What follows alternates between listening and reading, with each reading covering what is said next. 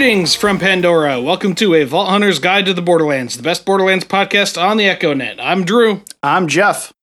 Thanks for joining us today for episode number 33, where today we're going to be reviewing 2 of the Headhunter packs from Borderlands 2. But first, just a quick reminder that you can always get in contact with us via Twitter at VaultHuntersPod or through our email at vaulthuntersguide@gmail.com. Yeah, and don't forget that you can watch us record the podcast live at twitch.tv/vaulthuntersguide.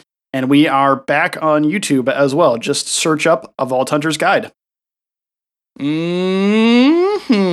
That was pretty good considering I forgot that I'm supposed to do that second half now. And I was frantically searching for it and I was like, no, I think I got this. But do I? And I was like, no, I got this.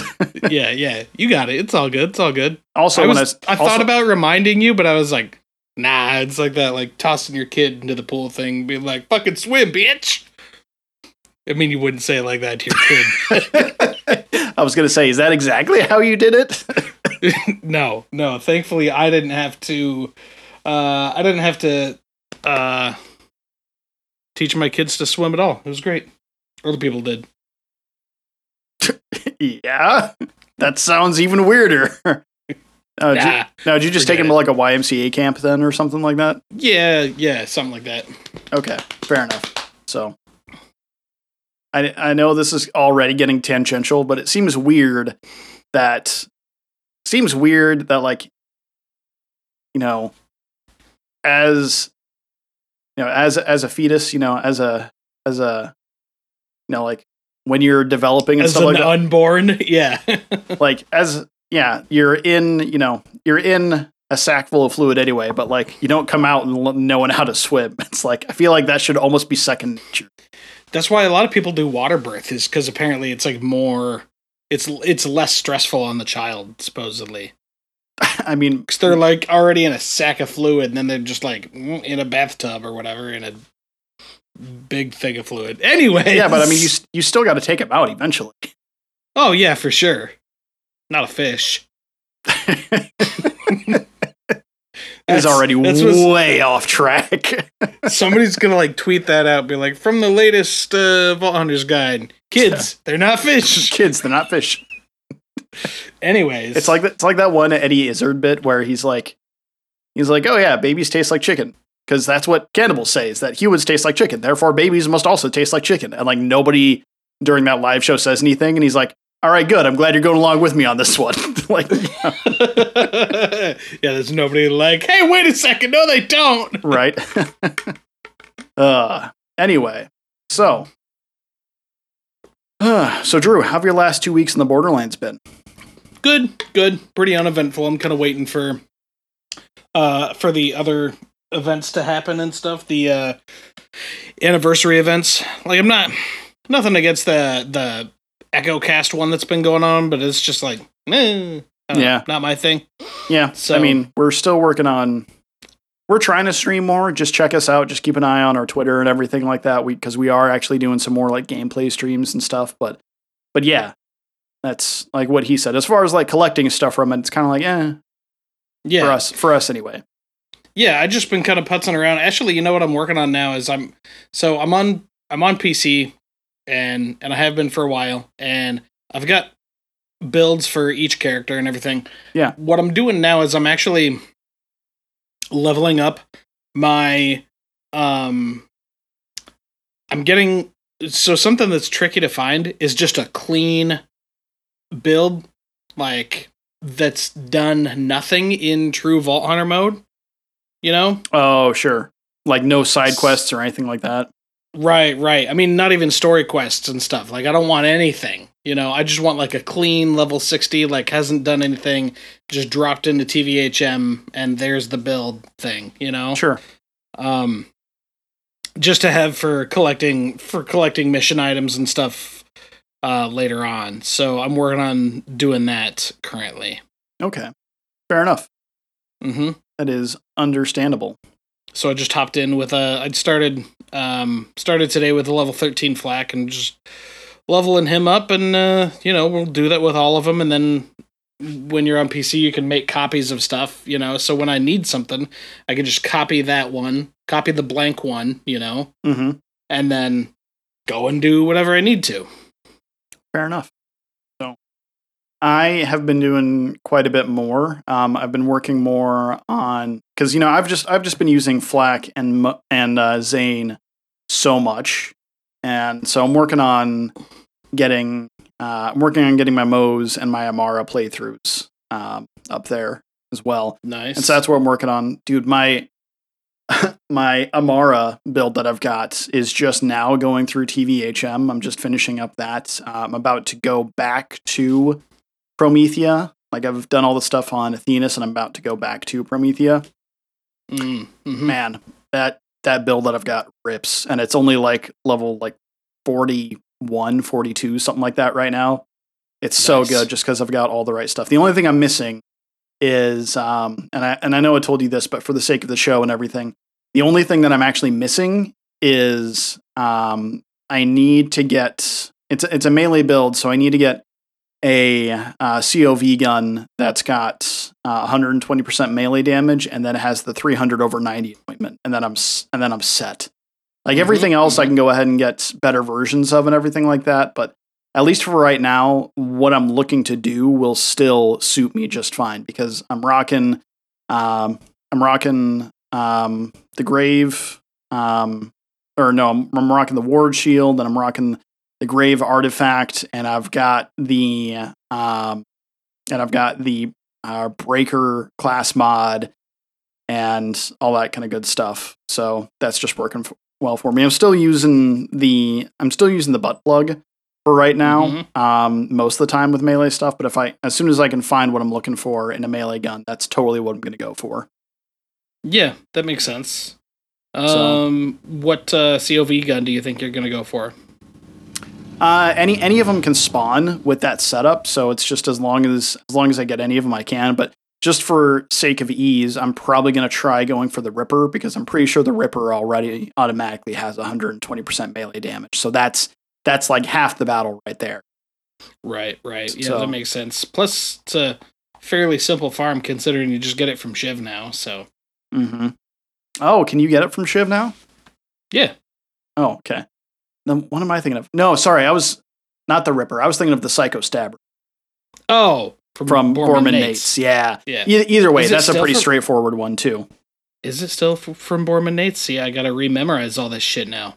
Yeah, I'm pretty sure that's the whole thing, because it's Borman Nates and he's the Psycho Stabber. I feel like that one was like the flavor win, Sure. So anyway, but that's what I've been up to. So does the Cutsman still drop from Borman? That I don't know. Yes, it does. Fair enough. Also on brand. So. So yeah, Jeff, today we're gonna be reviewing a couple Headhunter packs that are like, fucking 7-8 years old or whatever. 6-7 years old. Whatever. It's all right. It's for a purpose though, because we're going to set this episode up by going into this. So in I think this was the first time that we really heard about it, was in Killer 6's stream, right?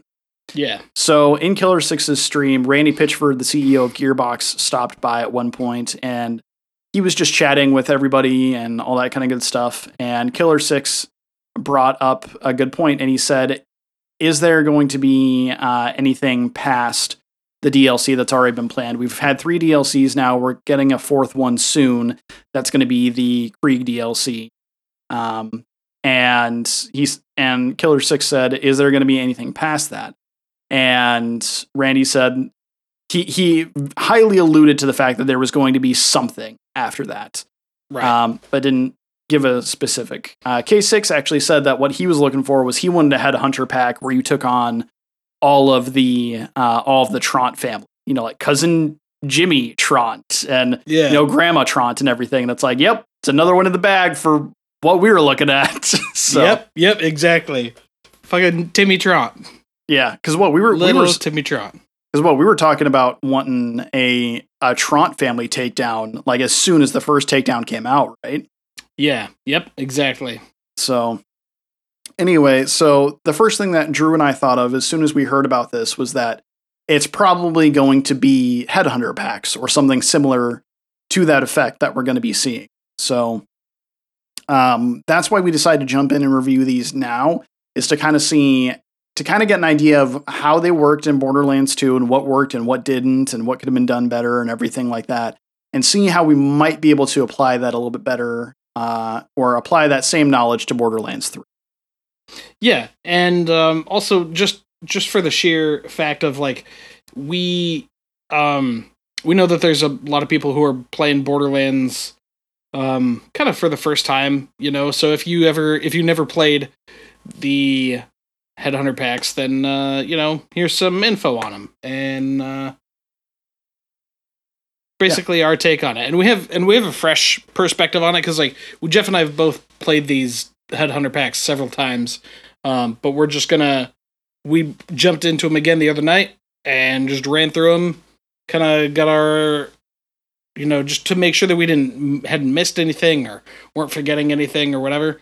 We're only doing 2 this time. We're probably going to do 2 next time we do them, which is not necessarily the next episode, but just, whenever we do more Headhunter packs for BL2, it'll be another 2, and then probably 1 by itself. Yeah, because there's one in particular that's a little bit bigger than the rest of them seem to be.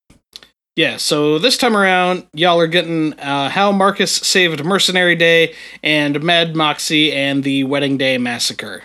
Yeah, let me set this up too real quick. For anyone that is not aware, the Headhunter packs were basically small mini DLCs for Borderlands 2. When these originally came out, I want to say they were like $2.99, $3.99, something like that. Yeah, I think they were $2.99. Yeah, $2.99. Just a little bit of content, but it was still, a full story quest or full quest lines and side missions, all that kind of good stuff in there. So, so let's go ahead and jump into it. So, first up, we have How Marcus Saved Mercenary Day. And right off the bat, that is a misleading title. Yeah. Marcus doesn't do anything. He doesn't do a goddamn thing. Yeah, it's typical Borderlands stuff. Is like somebody else is getting all the accolades and everything, and they're doing it by just telling you, be like, hey, go here and do this thing, and go here and do this thing. So you as a Vault Hunter are doing everything in the game, and they're all like, you saved us, Marcus, like that whole thing. It's bullshit. So whatever. It's that's also on brand for Marcus. But so Mercenary Day is a holiday that was created sort of by accident by Dahl. Dahl offered up all mercenary work free for 1 day a year, which is a poor business model if you're asking this guy. Because like let's say they were just giving out free PS5s 1 day every year, like nobody would buy them the rest of the year. Exactly. But whatever. And it's so then it ended up turning into more of a gift giving, and charity type of thing. Very, very similar to Christmas. Unsurprisingly, all the atmosphere and the decor and everything is all Christmas themed. There's Christmas trees and candy canes and presents and snowmen that are trying to kill you, and typical Christmas stuff. Yeah. Yeah, I think that's the thing that they really nailed with this one. Not to jump ahead too much, but that's the thing, is that there wasn't. I feel like this one didn't have quite as much content to it, I guess, but the atmosphere and everything, they just nailed it. Was perfect. Yeah, the music's great. The music is really, really good. Just the general feeling of what a joyous and amazing holiday like Christmas would be if it was celebrated in the Borderlands universe. Right. Yep. And even as far as it starts out and everything, it starts out pretty cool. It starts out and Marcus lets you into the town of Gingerton, is the name of the place. So, and it starts out even going through like a cupboard that opens up and the pines kind of bend back and everything, and then there's like a lamppost there as like a homage to Chronicles of Narnia type thing, which I guess is synonymous with Christmas. Yeah, I guess. I mean, I read those books, and maybe I got to read them again, but like I don't remember there being like a huge Christmas theme to them or whatever. But yeah, it's kind of like the Monster Mash. Like it's played around Halloween, but at no point in the song Monster Mash do they mention that it's Halloween at all. Like, yeah, that's true. That's true. I bet there's going to be at least one playing the Monster Mash around like Valentine's Day or whatever. Right? Yeah, I bet there's going to be at least one person out there that be like, that can't be true, and then it goes and listens to Monster Mash, and they're like, no way, they're right. We'll save you the time. It doesn't happen. Yeah, it doesn't. So yeah, the setup and the atmosphere and everything like that is great. They do a really, really good job. So, as far as the plot, wait, so spoilers? Yeah, kind of. Maya's dead. Maya's dead. Shit. Anyway, so Ava kills Tyreen. That's not true at all. Anyway, so fine, you want to talk? I'm going to let you explain the plot. Ah, shit. All right. So the plot is basically like you show up in Gingerton and everything is frozen, including the tracks for the train. The train, which is about to deliver presents to all the citizens of Gingerton. Marcus, being a fucking asshole as always, wants to steal the train full of guns and everything because he's a dick. Mm-hmm. But the tracks are frozen over, so he's like, hey, listen, I'm going to pay you to come in here, get the train going again. So you go, the whole town is frozen over. People are frozen in place. Houses are frozen over. Mm-hmm. Like, it's whenever there's like, Snowpocalypse 2020 and like shit like that, like, this is really what happened in Gingerton, apparently. Like, actually this time. Yeah, for real, though. So anyways, you go and you find out that somebody stole the coal. You're not sure who, and you're like, whatever. You go and let the train free. The train has the coal in it. You go and deliver the coal to the furnace. It heats the whole town up. Smaller than average Timothy is like fucking psyched that he's not frozen anymore. It's a fantastic name for a character. Yeah. So that's the thing, is that there are some side characters in there that are great. So first of all, the big bad evil guy that's in here is Mr. Tender Snowflake. Yeah. Which, is fun. It's just a giant snowman. That's it. But he has like a magic hat like Frosty the Snowman does, where like, wears the hat and it brings him to life and everything like that. Mm-hmm, mm-hmm. And then you have smaller than average Timothy, which is very obviously a reference to Tiny Tim from A Christmas Carol. So, and then I feel like they could have been a little less on the nose and been like, like instead of Tiny Tim, they call it Smallish Jim. Yeah, exactly. Like they could have changed it up a little bit. Right. But they're like, nah, his name is still Tim. So, even the train conductor, their name is Conductor Rankin, and some of you might be like, what's Christmassy about that? Right, so, right. Yeah, conductor. So Rankin and Bass was the name of the company who was in charge of, or they were the ones that produced all of like those really famous stop motion animation type Christmas specials. All the ones you love. Actually, they did Frosty the Snowman 2, which was not an animated one, or which was not stop motion. Right, just the animated. It was animated. One. Yeah, so there's that and Rudolph and Santa Year Claus Without a Santa Claus. Yeah, all that stuff. Yeah, Year Without a Santa Claus. Classic. Yeah. Rudolph's Shiny New Year to a lesser extent. Oh, we had a reference to those just last episode. Because in Going, Going, Gun, we talked about some gun that had a line from that. Oh, put one foot in front of the other. And it was a reference to the flipper. Oh, yeah, that's right. 1 foot in front of the other. Yeah, okay. I got you. Yeah. All right. So like, holy shit, I better be able to put this together. Otherwise, I'm going to look like a friggin' idiot. So, anyway, Conductor Rankin. That's what's up with that. And for a character that you don't actually see because she's inside the train, It's fantastic. Like the entire time, she's all like very sweet and grandmotherly and everything, but she's still driving a train like on Pandora. So like, you know, at one point she's like crushing ice and like snow, you know, evil snowman and everything, and she's like, "Choo choo, mother humpers." Like, yeah, and it says "piss off" is like spray painted on the side of the train and stuff. It's super good. But it's like it's like Christmassy. Like it looks like it's on like a tag for a gift, and it's got like holly and candy canes everywhere. Yeah, that's right. So anyways, you thaw out the town. You and then you have to go and fight Mr. Tinder Snowflake. You got to ring the bells to summon him. You got to fight him on this big frozen pond.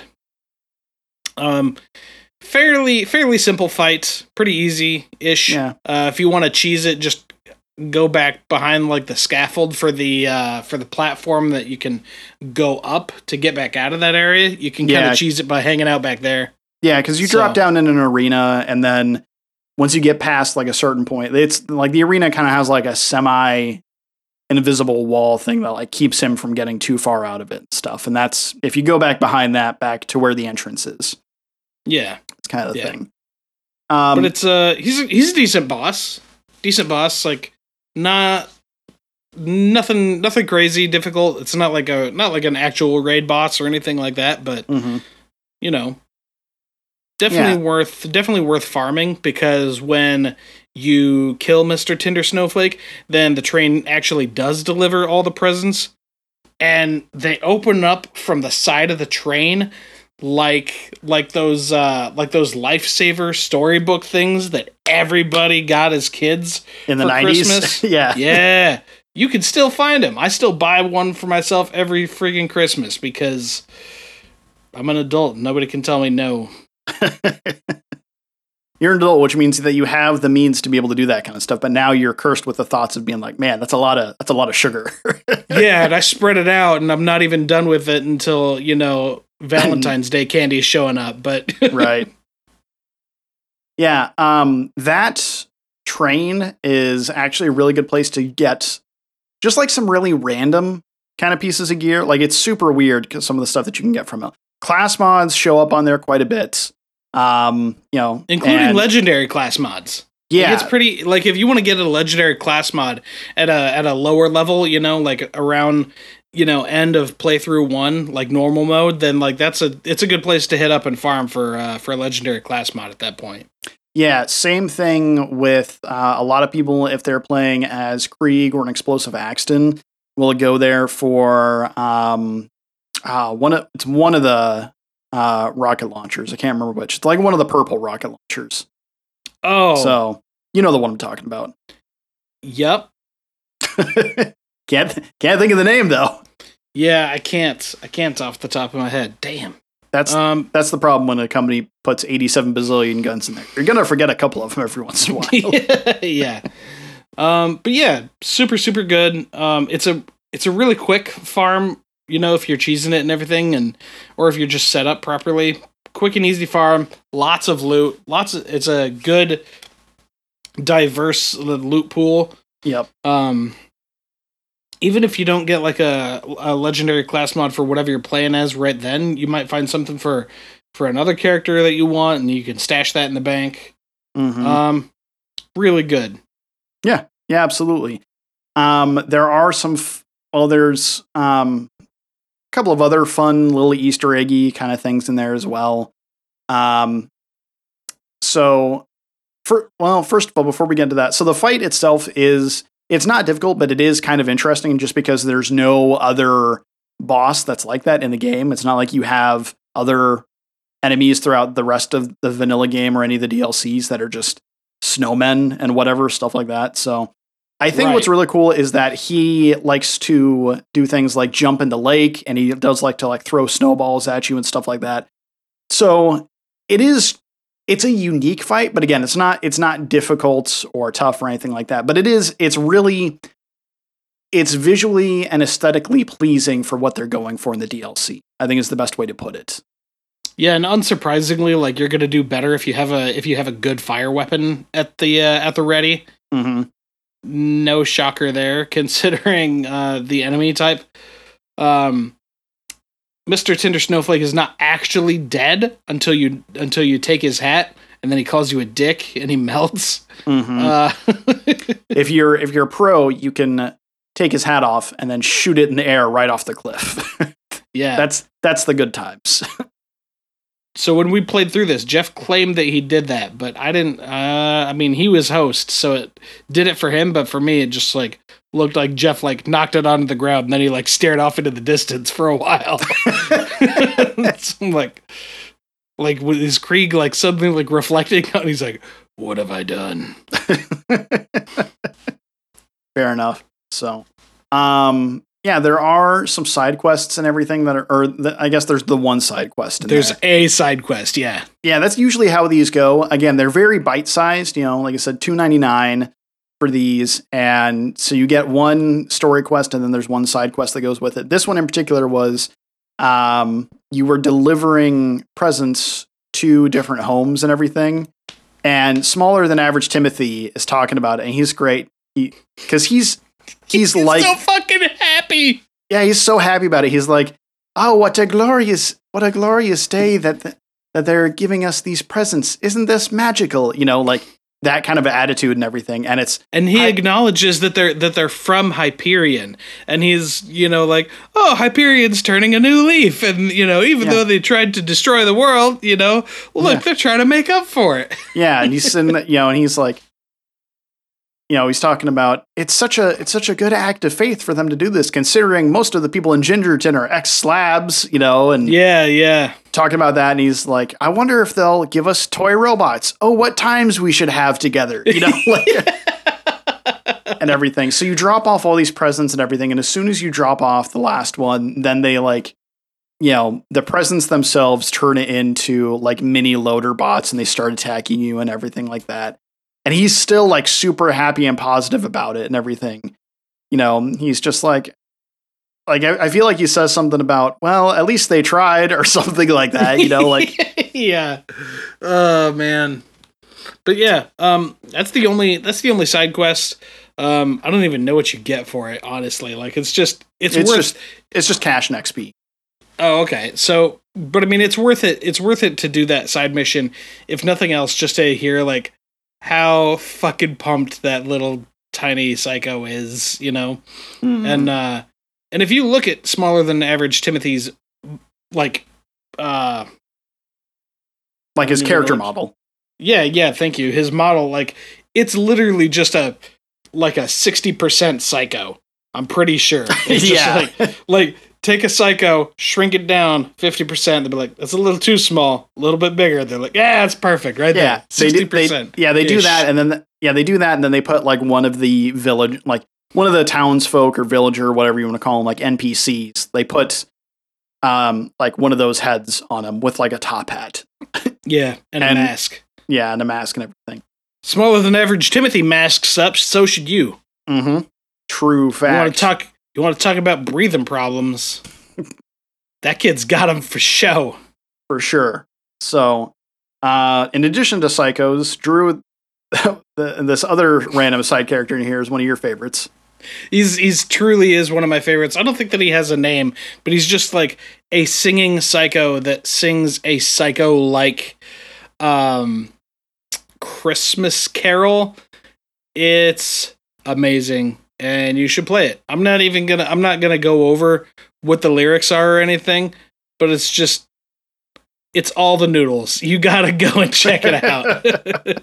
All the noodles. It's definitely worth it. Yeah. Although the intro part to that, like the piano intro is it takes a second. Like it does. I genuinely don't know why it's so long. Mm-hmm. Is it just so that way he can say that line that he has right there at the beginning? Yeah, I think so. Yeah, there's just a lot of fun lines for that. One of the other cool things, though, is in addition to the loot that you get from the train, there are actually a couple of solid red chests in there too. Mm-hmm. There's a couple kind of up, sort of by where you first get to the train, and then one further down, stuff like that. Some of them are kind of hidden, but they're really fun to get to and everything like that. I think right offhand, I can think of 3 red chests for sure. So yeah, same. So yeah, but it's good times. I really like it. Like I said, I think they really did a good job on that one as far as capturing the essence of Christmas or whatever winter holiday, but primarily Christmas, and really bringing that Borderlands feel to it. I think they did a good job. Yeah, for sure. So scale of 7. What do you give it? I would give this one. I'd probably give this one actually a 6 out of 7. Yeah, same. I would too. It's I mean, the cost of it is was so negligible at the beginning anyways, and now it comes included in the Game of the Year edition or the Handsome collection version, It's just thrown in there. They're like, you can have it. And it's just more loot that you can get. Yeah. So why not? It's totally worth it. 6 out of 7. It's not a masterpiece. It's not chef's kiss, or anything, but it's really, really solid. Yeah. 6 out of 7. Yeah, and I think one of the other fun things about it too, and this just ties into all the Headhunter packs in general. I think one of the really fun things though is that this just adds to endgame content that you can do. Because I don't know how many times back in the day I would watch people play Borderlands 2 on Twitch, and they would just go through and they'd be like, all right, everybody, raid boss rotations, I need 3 new viewers in here right now. So they'd get whoever the streamer was would get 3 viewers in. They would do a rotation that included all of the Headhunter pack bosses, and then all of the bosses, and all of the raid boss or quote unquote raid boss, however you want to look at them. Sure. From the Headhunter packs, and from, they would do Terramorphous, and then they would do all 4 of the DLCs and everything like that. They do all those, and they just added that much more content for that kind of stuff. So they do 1 rotation, everyone would leave, and then they'd be like, all right, 3 more people, let's get in here, let's do it, So yeah, I think it's solid. It's a solid model. I would absolutely. Here we go. Getting into bringing it back to Borderlands 3 a bit. What would a Mercenary Day Headhunter pack look like in Borderlands 3? In your opinion? It's got to be focused around Marcus again, right? Yeah. I think it's got to be focused around Marcus. I feel like it'd be fun to, I don't know, because I feel like you'd almost need to set it in its own area, kind of similar to what this one was. But I feel like this time you'd be Marcus would want to be getting presents for all the people that he cares about that are on Sanctuary, or all the NPCs or whatever. So he'd be getting it for, he'd be getting one for Tannis and Ava and Moxxi and, all that kind of stuff. Hammerlock and Wainwright and all that kind of thing. But he doesn't want to pay for any of it. So instead he just pays you to go and kill a bunch of random enemies, like mid-tier bosses. And then and then you take their guns or whatever from them, and then give them to these people. Solid. I like that idea. Here's something that I want to see more of in Borderlands is stuff that is unique to the different Vault Hunters. So each one has a different way of getting to something, because they all have different skills and abilities and stuff. Oh, so sure. Let's say that, for Mose has to slam through this ice thing in Iron Bear. Or if you have Flax Pet, you can point it to do an attack thing, but it runs up onto a roof and goes down the chimney to grab some shit from inside and then brings it back to you. Oh, okay. Or Zane, since he usually has some you would set it for his digiclone or whatever, and then what it would have to be is all right, put the digiclone here, go across this thing, but as soon as you go across it, this bridge explodes, so you got to digiclone yourself back across or something like that to get back.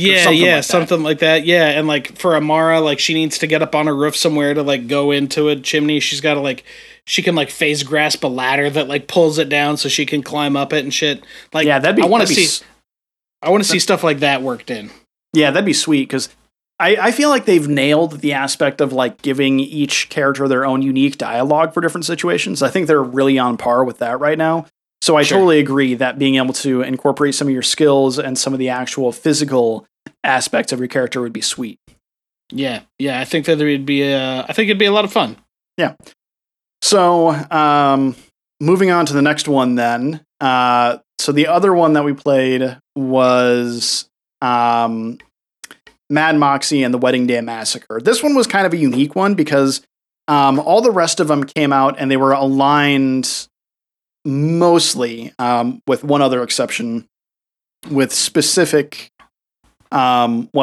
specific holidays.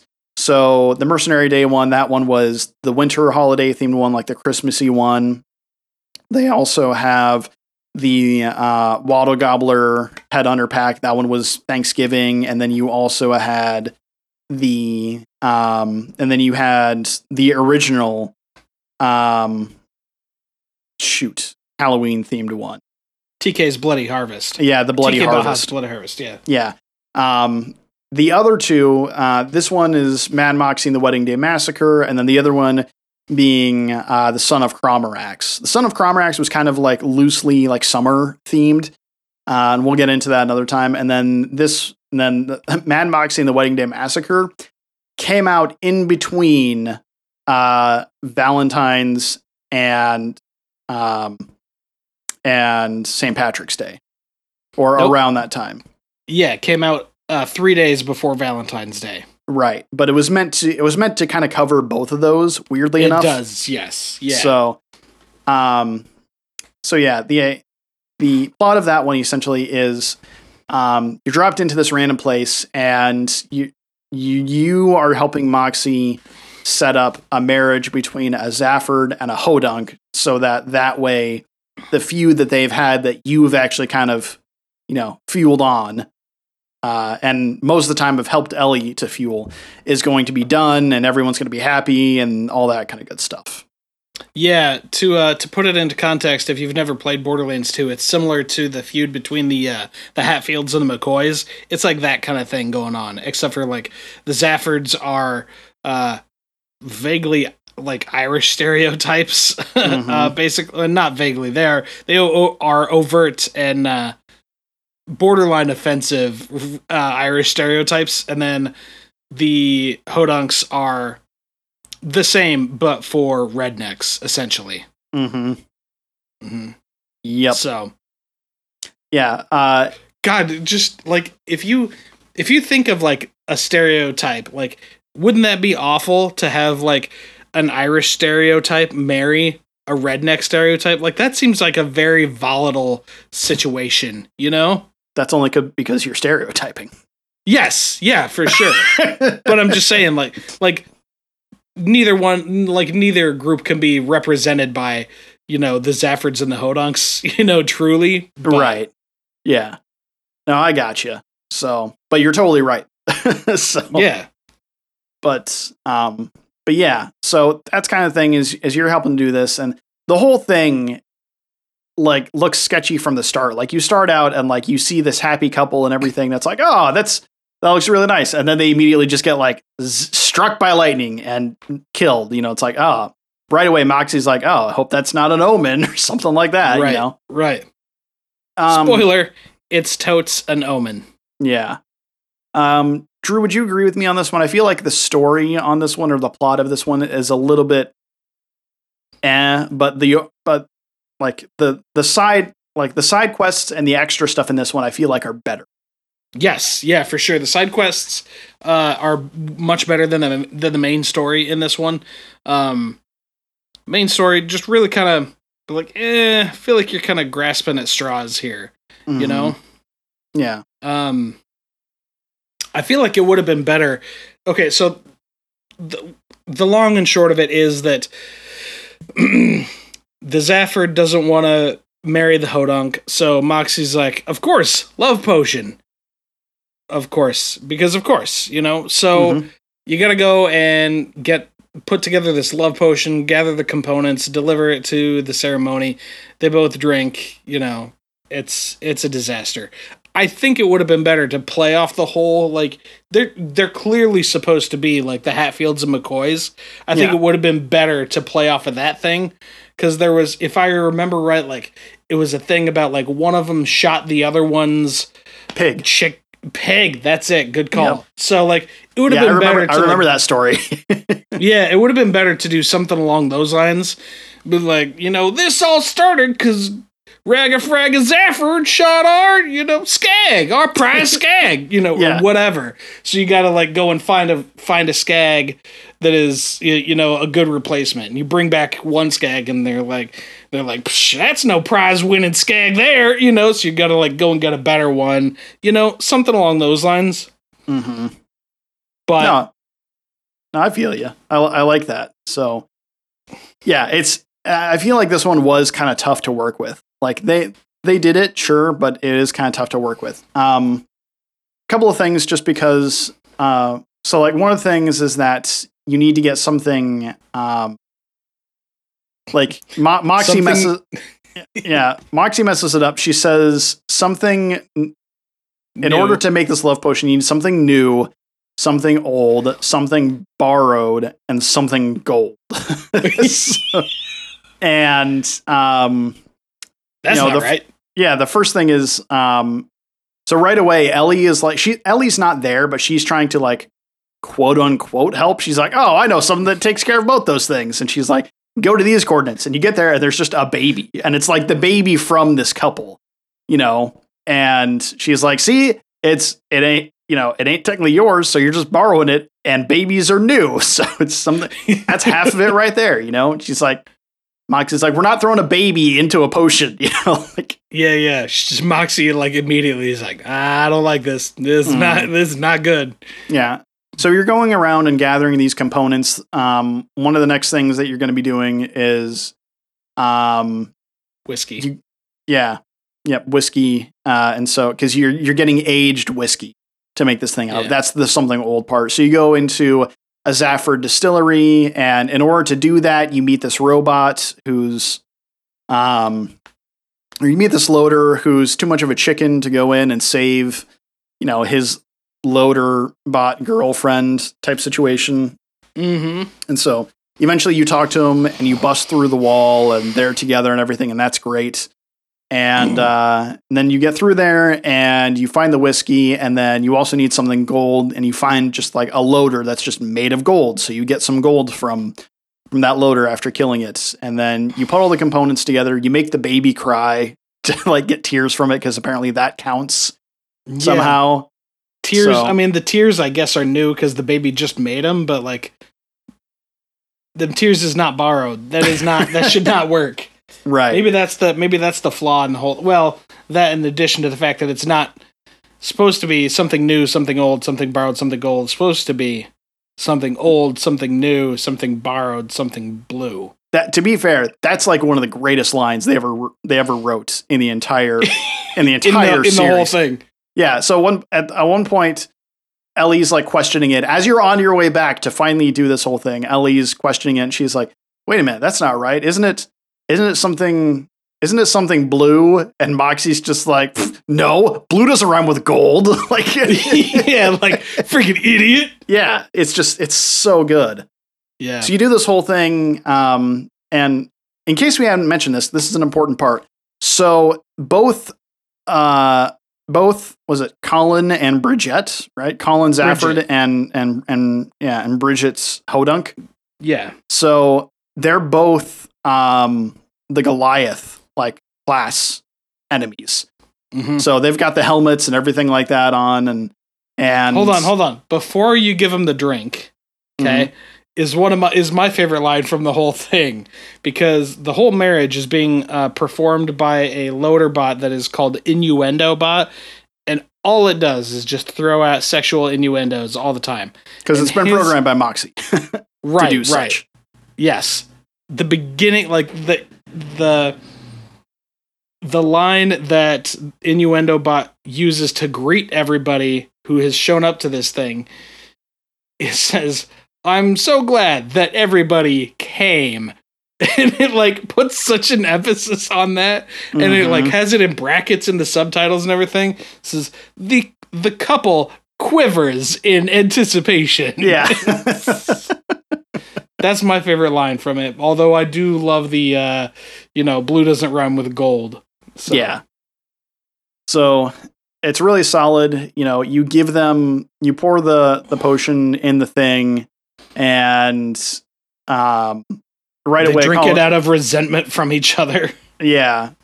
And they end up drinking it, and then they go to kiss because now they're in love, and so they take off their helmets, and there's only one thing that happens when Goliaths take off their helmets. They go full on berserker mode. So that fight is really interesting, though. I kind of really like that fight. The way it works is the fight is a shared health bar between Colin and Bridget.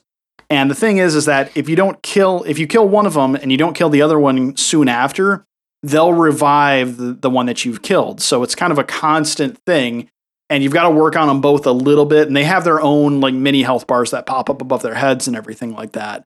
But the big enemy health bar that you're used to at the top of the screen, or I guess in Borderlands 3, it's the bottom of the screen, isn't it?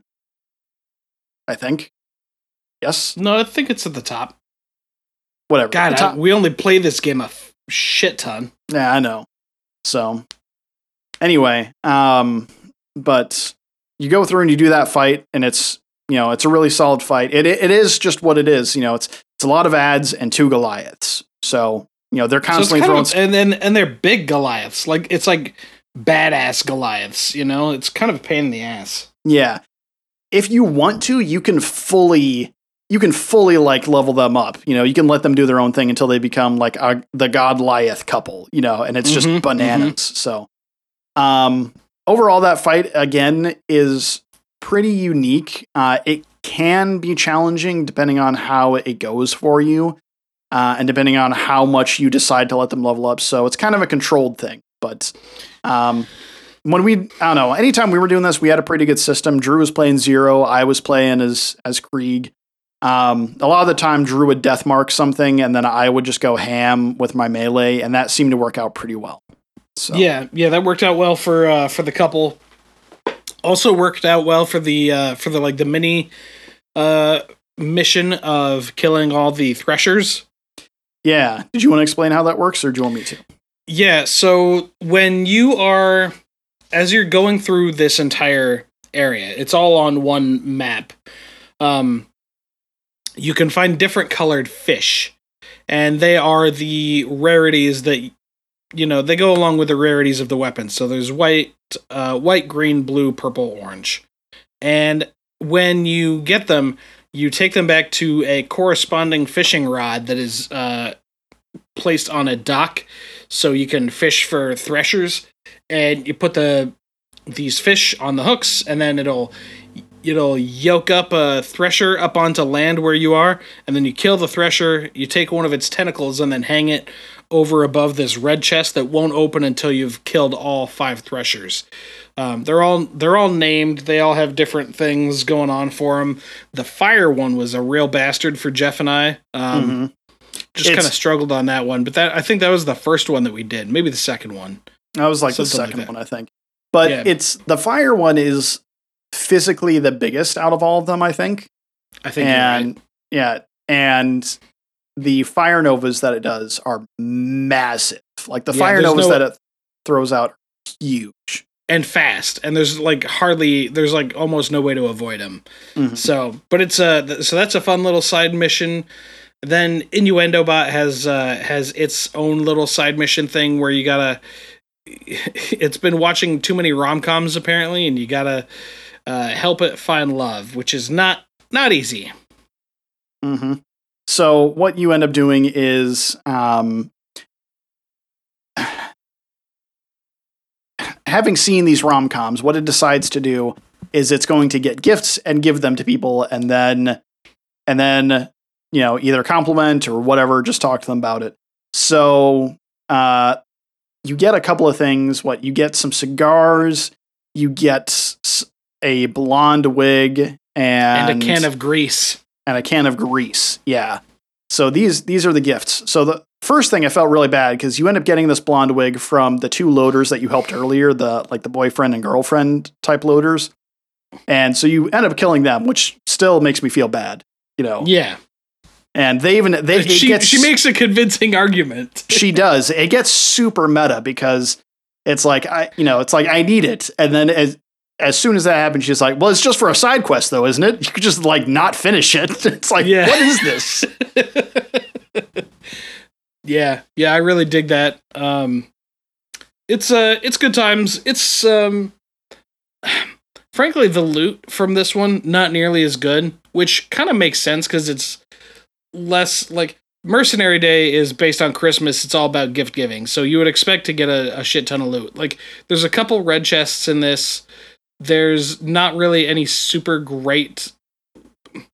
I would say it's worth it to kill all the Threshers because they actually drop a decent amount of loot every time they die. So definitely do that. Don't look for super great loot from killing the end boss here. Mm-hmm. Yeah. There are 2 chests back in the church that you can open from it. Because initially the ceremony is going to be held in a church, but then it clears up and it's a sunny day instead of rainy like it started out. And so then they decide to hold the ceremony outside. So whatever. There's also, I don't know, there's just a couple other things that make this one really interesting looking. One of the other big things is that there are random hearts that show up during certain things, and the hearts are 8-bit, which is pretty cool. Yeah, like that.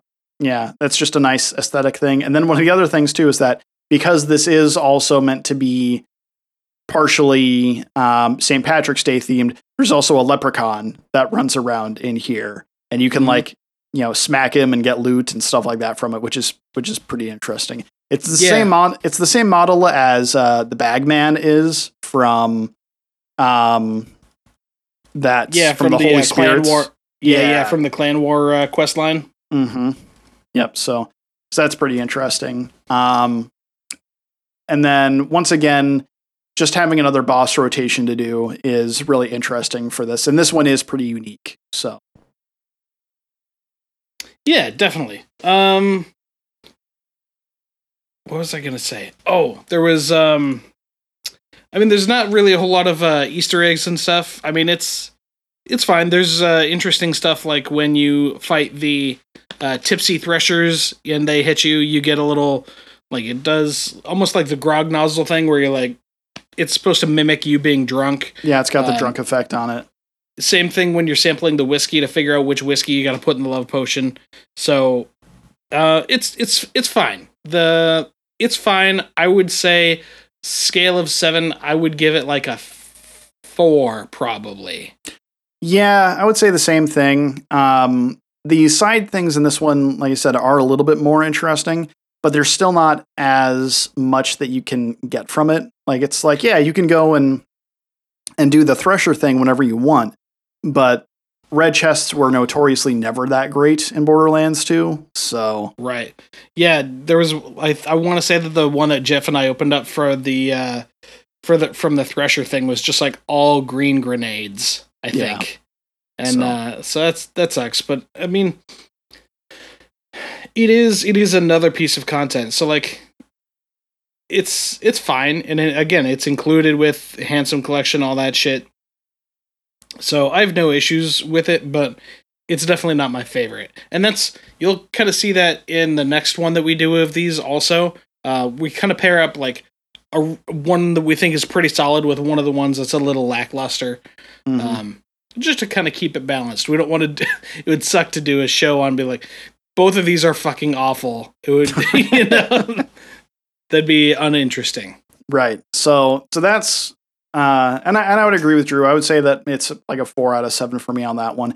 If the main story was a little bit more coherent and everything, it would be a little bit better, but it's so off the wall, and my suspension of disbelief is just not there as much as it is with the first one, I guess. Yeah, I feel like it's just kind of phoned in, Yeah, and it's one of those things where, and a lot of people talk about that kind of thing. It's oh, suspension of disbelief. It's like, oh, you run around and being a psycho that gets one giant arm every once in a while and then throws buzz axes into people's skull. And it's like, and you want to talk about suspension of disbelief? It's like, yeah, I'm very aware of that, but suspension of disbelief is still important in those things. Like if you're watching like a Transformers movie and you're watching the dudes that are in the army and they go and they like shoot a gun for like 30 seconds straight without reloading. And it's just like a regular like AK-47 or, you know, something like that. It's like, yeah, I know for a fact that's not how long that gun fires. Yeah. Like that is not how that works. Yeah. You know? Whether that dude's shooting at Godzilla or not, it doesn't matter. It'd be like, that's not how that works at all. Mm-hmm. So, and everyone has things like that. I mean, I'm sure that there's people out there that listen that are mechanics that are the same way that like hate like, you know, the Fast and the Furious series. They're like, yo, that car would get jacked up, you know, like something, right. You know. Right. So, all right. So we've actually had a Valentine's Day themed event for Borderlands 3. What would you like to see for an upcoming one? Would you have St. Patrick's Day like have its own one since we had the Broken Hearts event before? I think so. Yeah, I think I would. Yeah, you have a thought? I do. There are no Threshers in Borderlands 3, correct? Not that I remember. Not that I remember, no. Ooh, or you know what? You know the snaky boys in the Bounty of Blood DLC? Yeah. Yeah, the worms, I think they call them. Right. So you do like a whole thing of like St. Patrick clearing the snakes from Ireland, okay? It's like based around that. Yeah. That's all I got. It's the worm snaky guys, or Threshers if you want to bring them back. And you're St. Patrick and you got to get them away, but with big fucking guns and shit. Maybe like you have maybe that's the thing. It's like, oh yeah, well you heard the story about St. Patrick driving the snakes out of Ireland. It's like, what they didn't know is this is the gun he used to do it. Like, so you get the gun, but you have to like charge it up by like actually killing the worms or something like that as you go. And so what you do is you like, maybe that would be a cool thing is like, it starts out as like a white rarity, and then you have to like, the more of those things you kill, the better rarity you get it. Oh, I love that. That's awesome. That's a really good idea. I dig that a lot. Yeah. But I don't remember what this is from. I want to say it's from Letterkenny, but don't think there never were no snakes in Ireland. Yeah, you're right about that. That is from Letterkenny. So yeah. And anyway, so yeah, that's where we're at with those. Overall, I still think that I guess this is the big thing. So Drew, for you, how Marcus Saved Mercenary Day, was it worth $2.99? Hell yeah. Okay. Yeah. So same thing for Mad Moxxi and the Wedding Day Massacre.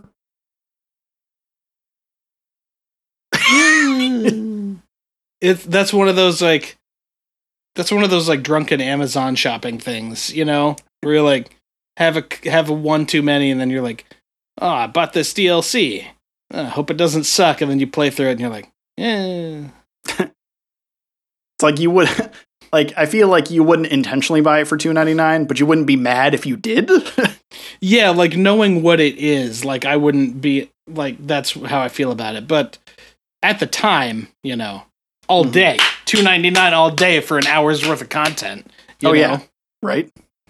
So, all right, yeah, and I would say the same thing. I'd be willing to pay like $2.99 for both of them. Don't worry, we'll get to the one that I wouldn't. So. I think I know which one. Yeah, you know. So. Yeah. Anyway, moving right along, I guess that takes us to one particular part of the show that we like to end on. Drew, what do we got? Going, gone. Nice. All right, so today on Going, Gone, we're just kicking it to something simple from the vanilla game that nobody should use. Don't get this gun. Don't do it. But here it is anyways. The Barrage is a legendary assault rifle manufactured by Dahl. It can be obtained from Butt Munch, located in the Droughts. You got to complete the Skag Dog Days quest line first before you can farm for it. But simultaneously, you can also farm Truffle Munch and Mincemeat, which, off the top of my head, I don't remember what they drop, because like I said, everything's been changed around now, so let me see if I can find it quick. Oh, Truffle Munch drops the Bearcat, and Mincemeat drops the Tunguska. So, if you're into any of those, you can farm all three, basically simultaneously. Mm-hmm. Anyways, the red text reads, Quick Maths.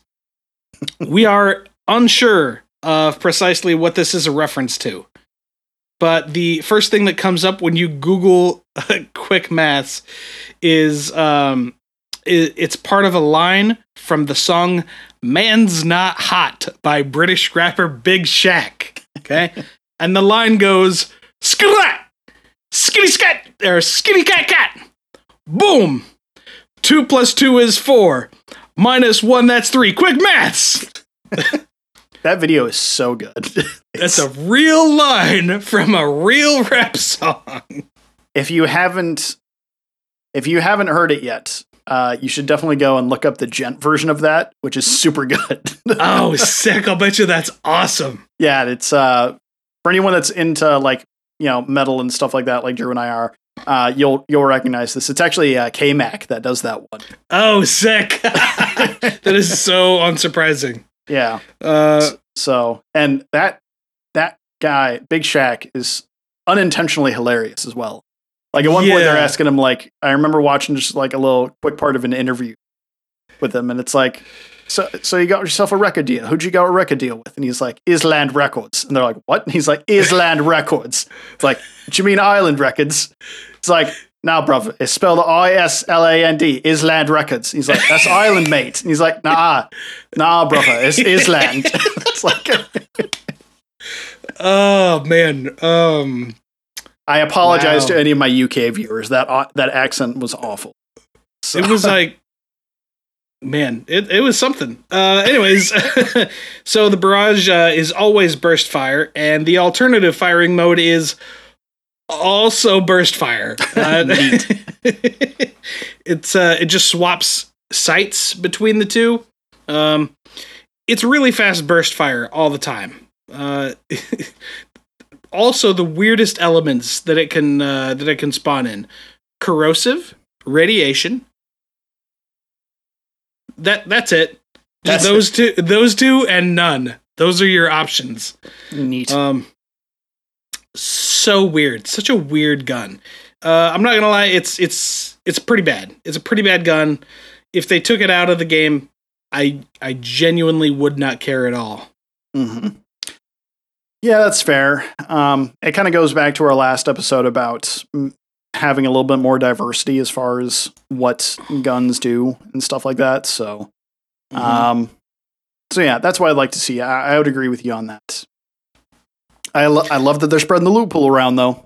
Love that. I'm not upset with that at all. Yep. But yeah, but the Barrage can go. I'm good. So go away. Yeah. All right. And with going gun, I think that's about it. So, not sure if we're going to be doing another 2 of the Headhunter packs next time or not. We will have to figure that out, but we will let you all know. I think at this point we can say that if unless something else more interesting comes up, that's probably what'll be the next episode. Yep. So, but it's happened before to where we're like, oh, this is what we're gonna do, and then they drop an update on us or a giant patch out of nowhere or whatever, and that's how it goes sometimes. In fact, on the day that the last episode dropped, we had this big shakeup in drops and everything, and it would have been like that would have made for an uninteresting episode in my opinion to just like start listing where you get everything. Yeah. I would hey, agree with that. This person doesn't drop this anymore. Now they drop this, or whatever. Like, just, you can find it all. Go to K6's Twitter page. He's got a tweet posted or pinned to the top. It's got all the drops and everything. It's really great. Yeah. Mental Mars also has a pretty good comprehensive list on it as well. So yeah. So go check those out. Anyways, that's going to do it for us. We will talk to you again in 2 weeks. Good luck and good drops. Bye.